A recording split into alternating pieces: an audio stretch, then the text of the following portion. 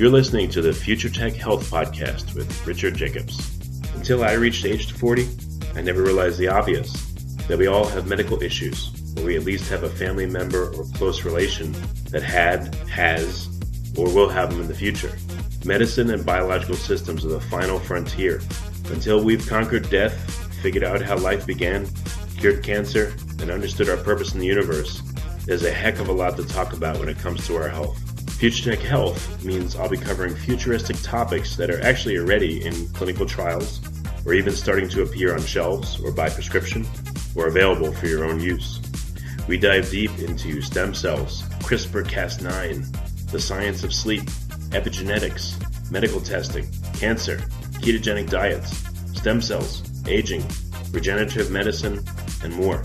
My goal for you, the listener, is to learn from these podcasts. You may very well learn something that may change the course of your life for the better, steer you towards a new career, or give you insight into addressing a serious medical problem. Remember, however, this podcast and its content is informational in nature only. No medical, tax, legal, financial, or psychological advice is being given.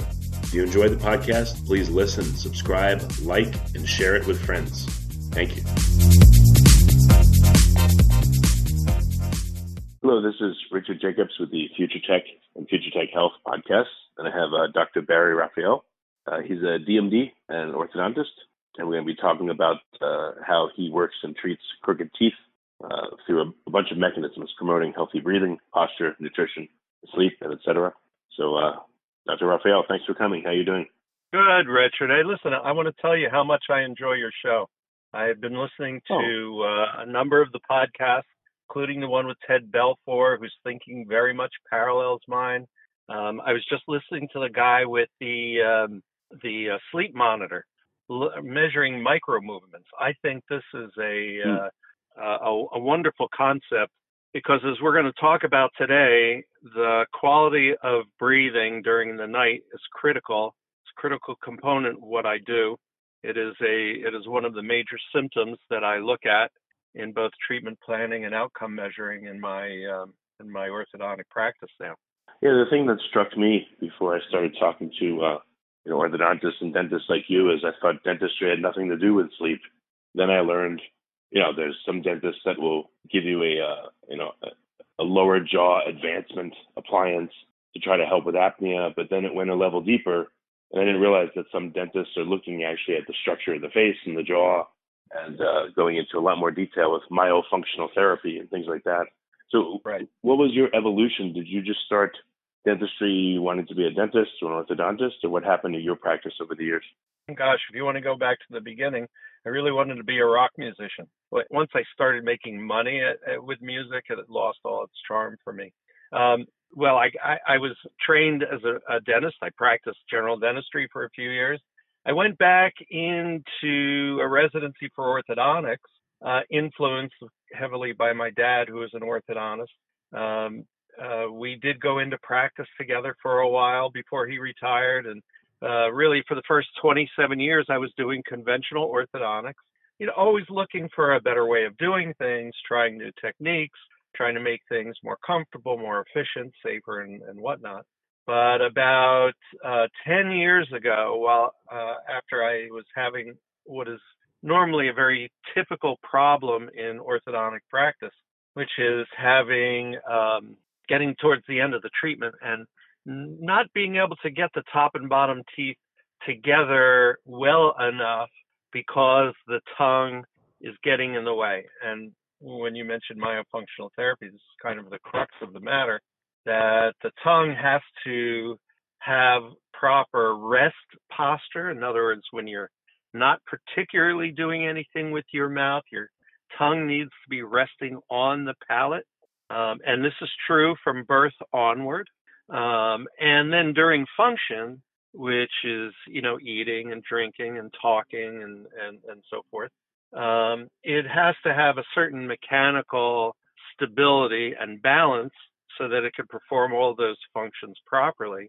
But very often, that's not the case for a lot of people. And the orthodontists typically don't notice it until the end of treatment, when they're all of a sudden having this tug of war with an organ that we typically don't really even pay much attention to in our classical training. And so the tongue is considered to be an organ, by the way? Well, yes, it is. It's a series of muscles, but it has a function that's, I would say, more complex than just moving bones. And I call it an organ. I don't know technically whether that's true or not, but look, it is the function for eating and controlling foods and liquid. It is the functional component of speech by and large, but even more so, it is both the protector and the regulator of the airway. And so its function is critically important. But most dentists are really not taught much about it at all, except how to keep it out of the way while they're working on the teeth. Right. And the orthodontists generally are not much of an exception to this. I mean, in my orthodontic residency back in the 80s, we actually had a course in myofunctional therapy, but it was one of those peripheral add-on courses that I'm going to say we didn't pay a whole lot of attention to because we were so involved in the mechanics of pushing teeth around the jaws. So 10 years ago, I'm struggling with an open bite caused by a tongue thrust, and I know what it is. And I sit down for lunch and I read this article by Herman Ramirez, who is a dual specialist orthodontist pediatric dentist now up in Canada. And he said something that kind of tickled my brain a little bit and made me rethink many of the orthodoxies that I was carrying with me from my orthodontic training. And that is, he said, soft tissue dysfunction is the etiology of malocclusion. Now, so we'll parse that out a little bit. Soft tissue dysfunction, by and large, means the functions of the tongue. And, including the lips, the chin, the cheeks, the neck, all the chewing muscles and all that, that in the head and even upper quarter. And actually, since I learned this article, really extending all the way down to the feet. There can be imbalances which are going to affect the growth of the face and the position and organization of the tongue and all that.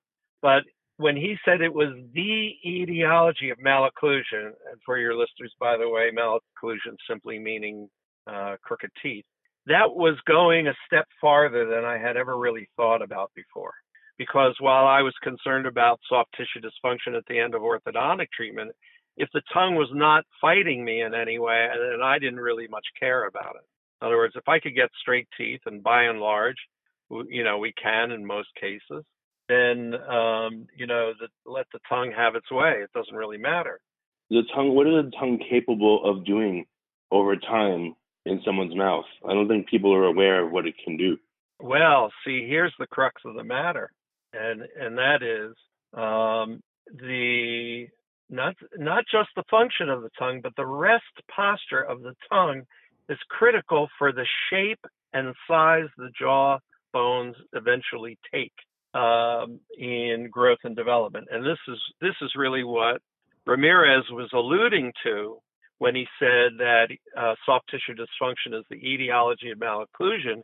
What he was saying is that the rest posture of the tongue, and then also the functions of the tongue, ultimately determine, number one, how well the jaws grow, number two, how well the teeth come in, and then what he didn't say at the time, but what I've learned since, is how well the airway takes its shape. Now, by airway, I'm talking about from the tip of the nose to the bottom of the throat, once you get into past the larynx and into the bronchi. And the ultimate shape of the nasal airway, the throat passage of air at the top of the throat behind the soft palate and the adenoids, at the bottom of the throat behind the tongue and where the tonsils are, all that depends upon how good the function of the tongue is. Now, this is a very different concept, because up to this point, I was believing that the shape of the face was largely genetic, and that the shape of the face and the jaws and the way the teeth came in, you got from your parents, or maybe some combination of parents. In the Grand Canyon, water has carved it away over millions of years. I don't know if this is a ridiculous comparison, but if the tongue is in a certain spot versus another spot, that changes the airflow through your nose and through your mouth. Do you think the airflow itself can shape the airway over a period of years, or is that not possible? It does to a certain extent, but the primary factor here, Rich, is that the tongue serves as the biological scaffold over which the upper jaw grows. So, just it's not even a metaphor. I mean, it's the analogs, and all the rest of our skull. The bones take shape because of the tissues that surround them, the forces that are occurring, and the functions that occur. For instance, the shape of your skull is determined by your brain. Not the brain doesn't grow into a genetically determined skull. In fact, if you opened a skull and looked inside, you would see the indentations of blood vessels and structures of the brain and so forth. Our orbits take the shape of the eyeballs, not the eyeballs growing into the orbit.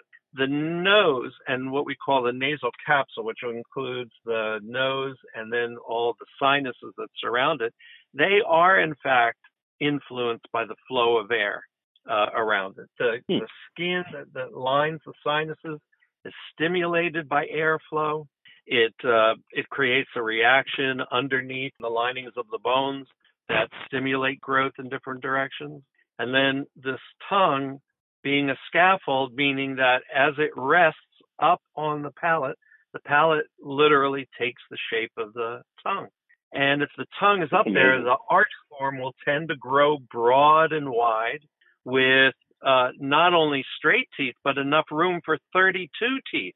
You may not have known this, and a lot of people don't really question it much anymore, including dentists.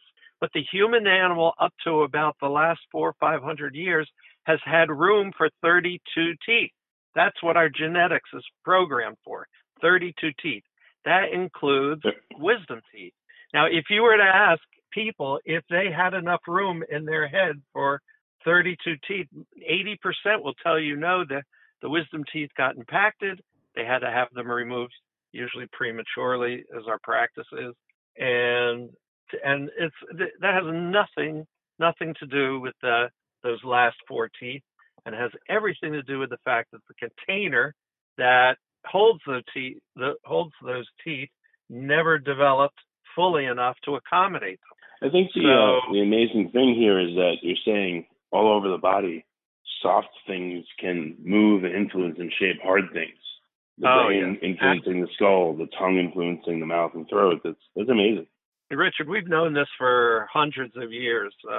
In the 19th century, Wolff's Law said that bone will take its shape, its size, its hardness from the functions that surround it. There are even orthodontists that are more enlightened than I, and that have been talking about this for longer than it took me to realize it. Is that when it comes to a tussle between bone and muscle will always win. I didn't intend for that to rhyme like that, but that may help us remember it. Yeah. That bone is programmed to grow, but it's not the genetics of bone is not precise enough to determine its ultimate shape. It takes cues from its environment as to which bone cells will generate new bone and which ones will eat away old bone, and how that remodeling process of building bone and taking bone away goes on. And that's true from birth onward, prenatally. It's true at birth. It's true during the growth years of childhood, but it's equally true all the way up to late stages of life. Our bones are living tissues. They turn over continuously over periods of time. It's a little slower than a lot of other tissues turn over, but it's still, they turn over. The cells that you have in your bones now are not the same cells you've had just some time ago. And so there's an opportunity to take advantage of that biology by structuring the environment in which these bones grow. And when alluding back to that Ramirez article, what it told me was that if soft tissue dysfunction creates bad growing bones, then proper function can create proper bones. And this is really the essence of the myofunctional therapy, is that if you can change the equilibrium and homeostasis around a bone, it will grow better than it otherwise would have. It'll meet its genetic potential. But that is generally not what is happening in modern society, and certainly anybody with crooked teeth, that's not what's happening. Yeah, so as an adult, can you change with your proper tongue posture? Can you change the structure of your mouth and throat and nose, especially if you have sleeping issues? Yes, the general answer is yes. You may not be able to change it dramatically with exercise alone. You may have to use some structural modalities to undo the damage that's been there for years and years. But you can't successfully complete the case nor maintain the case unless you've changed the muscular balance and habit.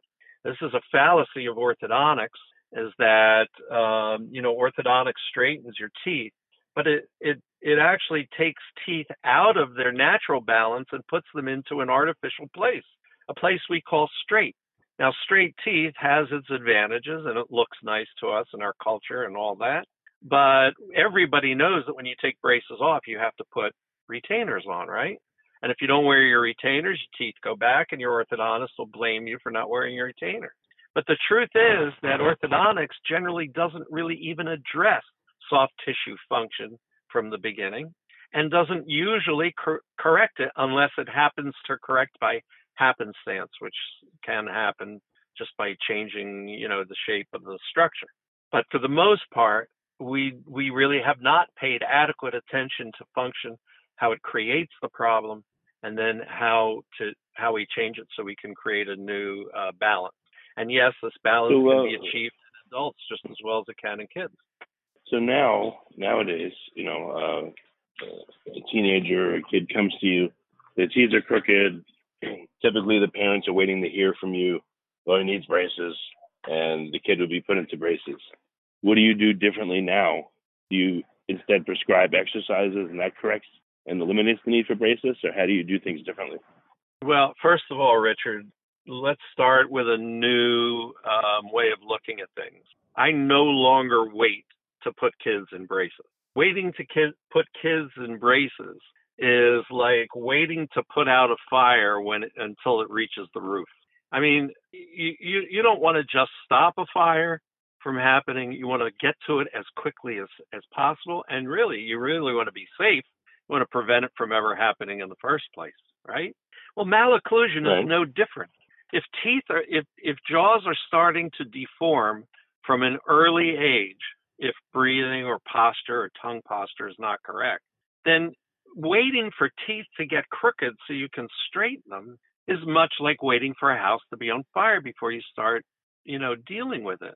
Instead, you want to eliminate the habits that are going to cause the crooked teeth in the first place, and thereby eliminate, if not crooked teeth entirely, then its severity and difficulty in correction. I mean, it's just a preventive point of view. It says that crooked teeth is not fait accompli for a child, that if you can discover the habits that are going to create the crooked teeth, just change the habits. So when people are going by the old adage of you don't take your kid to the orthodontist until the baby teeth come out, they're just waiting for the symptom to arise. You know what I mean? It's like waiting for the heart attack before you start eating healthy. The best protocol is to get braces as early as possible, or is it to do exercises first? And if that fails, then do braces? I mean, how does this all fit together? Or do both? Look, people say, when do you start treatment? And I know that when people ask that question, they're always thinking of it in terms of teeth. Do you start when all the permanent teeth are in, which a lot of orthodontists do, because they can treat the problem faster more efficiently with braces by waiting for all the teeth to come in? Or do you wait for some baby teeth to still be there because you can capture a little extra space for crowded teeth that way? Or do you start in the baby teeth or when some of the teeth come in and all that? But the true answer to that question has nothing to do with the teeth. The answer is you address the imbalances that are going to not only cause crooked teeth, but are actually going to deform the airway when you discover the habits. So if a child is having their mouth hang open, if they're breathing through their mouth, if their mouth is open, if the tongue is not resting on the palate, you have to change that behavior when you see it. Otherwise, you're just perpetuating the environment for trouble. And again, the teeth are really the least of it. The most important thing in getting good facial growth and dental development is helping the jaws grow in a way that the airway will grow properly. Because, frankly, breathing is the most important thing we do moment to moment. And that breathing behavior is not just at night. It's how you breathe during the day, too. What's a simple way for listeners to at least experience close to the proper tongue posture? Like, one thing I was thinking as we were talking is if I say a word that begins with the letter N, I try to make the letter N with my mouth, it seems like my tongue goes to the right spot. But can you give listeners an example of how to do this? What do they do? Yeah, sure. The N spot is a great way of starting. So the letter, when you say N and even hold it out a little bit, feel where the tongue is on the palate. It's usually just behind the teeth. There's a little bump of skin there where some nerves and vessels enter the palate. And we call that the spot or the N spot. Now, whether you can get the rest of your tongue up on the roof of the mouth will depend upon a few things.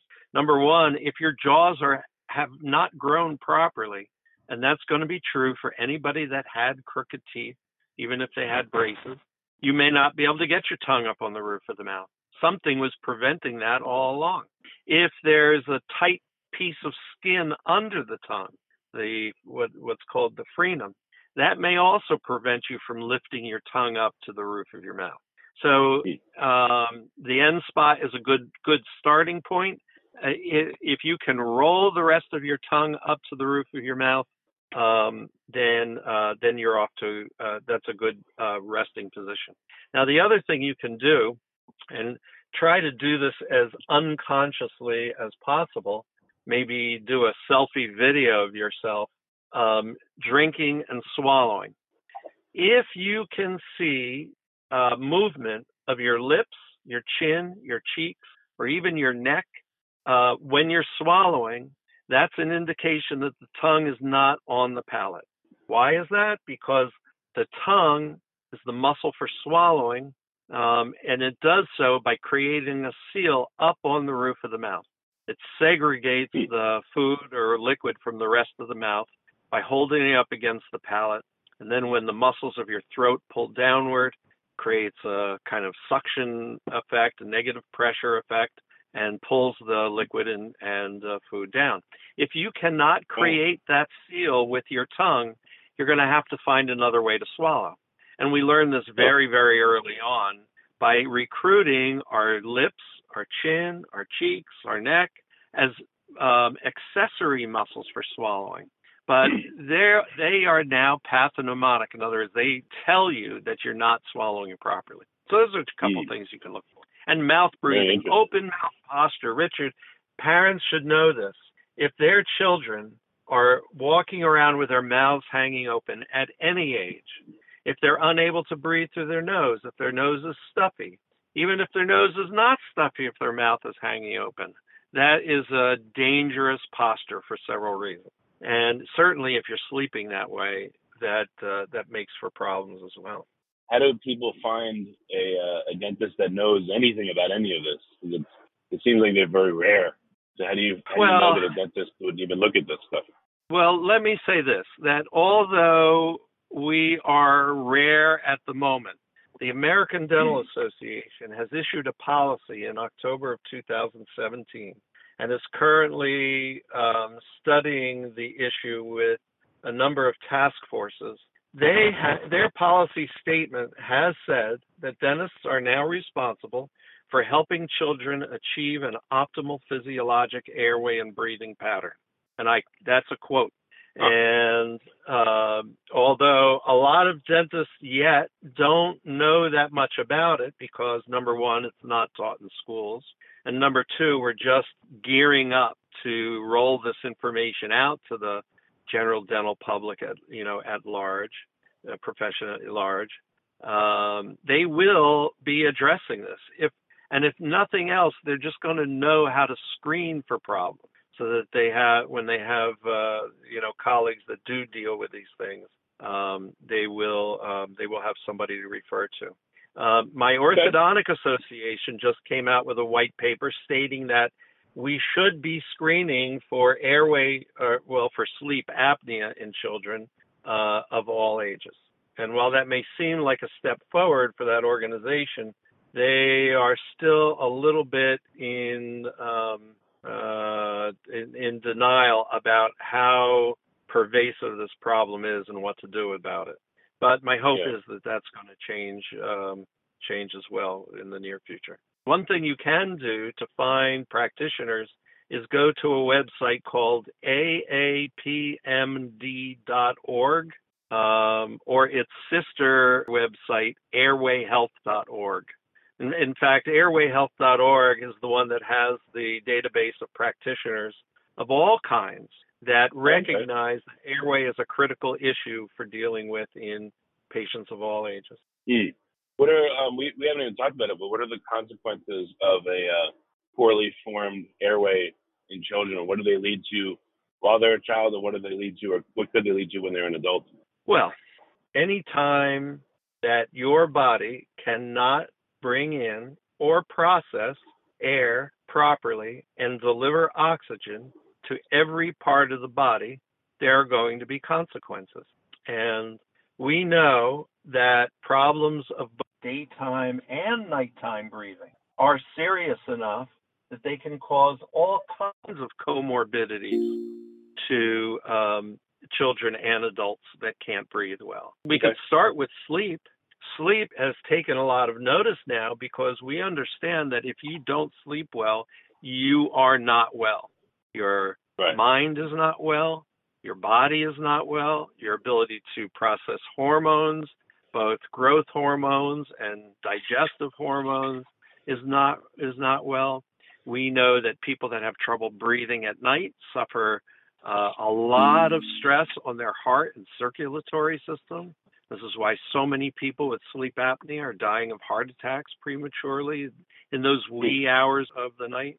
We know that children that don't get oxygen well will suffer brain damage, even if the body does well enough to keep the person asleep and blood flowing and oxygen getting to the tissues.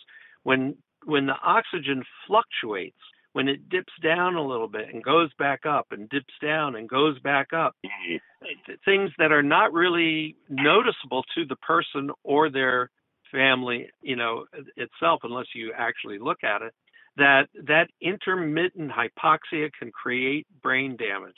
It'll prevent certain areas of the brain from growing properly.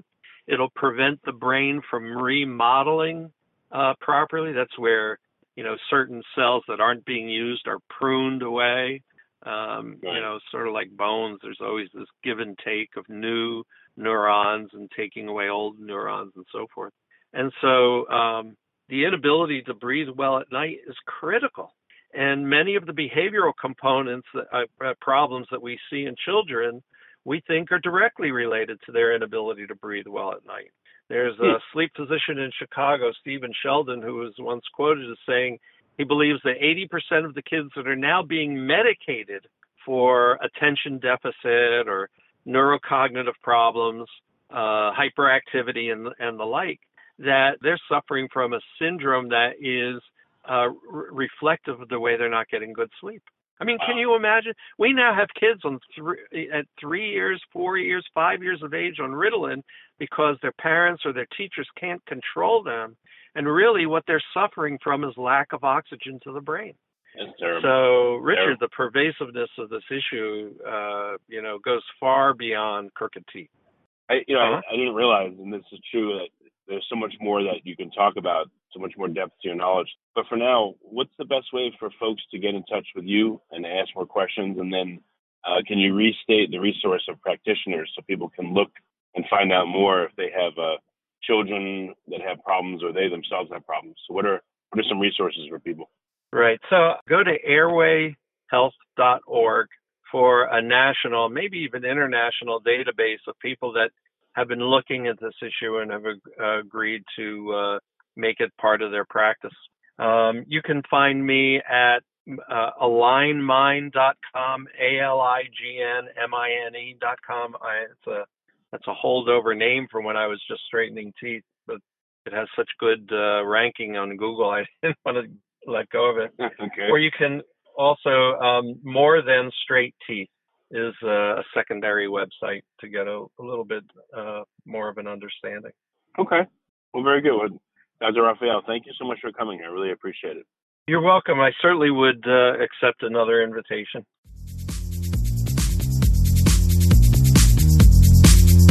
You're listening to the Future Tech Health Podcast with Richard Jacobs. Until I reached age 40, I never realized the obvious, that we all have medical issues, or we at least have a family member or close relation that has, or will have them in the future. Medicine and biological systems are the final frontier. Until we've conquered death, figured out how life began, cured cancer, and understood our purpose in the universe, there's a heck of a lot to talk about when it comes to our health. Future Tech Health means I'll be covering futuristic topics that are actually already in clinical trials, or even starting to appear on shelves or by prescription, or available for your own use. We dive deep into stem cells, CRISPR-Cas9, the science of sleep, epigenetics, medical testing, cancer, ketogenic diets, stem cells, aging, regenerative medicine, and more. My goal for you, the listener, is to learn from these podcasts. You may very well learn something that may change the course of your life for the better, steer you towards a new career, or give you insight into addressing a serious medical problem. Remember, however, this podcast and its content is informational in nature only. No medical, tax, legal, financial, or psychological advice is being given. If you enjoyed the podcast, please listen, subscribe, like, and share it with friends. Thank you.